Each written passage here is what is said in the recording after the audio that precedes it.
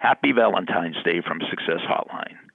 You've reached Success Hotline, message 11,682. I'm Dr. Rob Gilbert, and today's message is specially dedicated to Jim and Ramona Kopaz. The bus picked up people downtown in Boston and then went out towards the suburbs. Right in the center of the city, the old man got on the bus. He must have been in his mid or late 80s.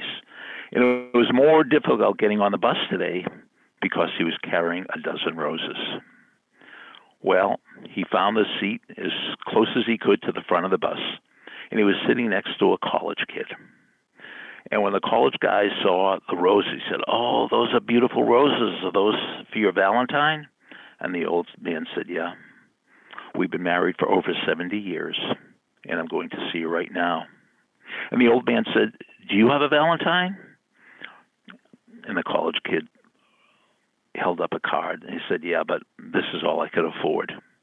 And the old man said, "You know, you learn this as you get older.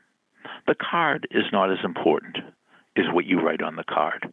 The roses are not nearly as important as the little card I enclose with the roses and what I write on it." And the college kid nodded and said, "Thank you. That's very good advice." Well, they traveled in silence, and then the man pushed the button for the next stop. And he laboriously stood up. And he said goodbye to the college kid. And he said, "I think my wife and I would like you to have these roses."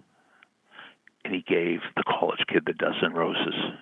And before the college kid could even say a thank you, the old man was off the bus. And the college kid watched as he got off the bus, and he crossed the street, and he entered the gates of a cemetery. Happy Valentine's Day. Thanks for listening to the Success Hotline with Dr. Rob Gilbert on the Ironclad Content Network. You can email Dr. Gilbert at sendmeastory@aol.com.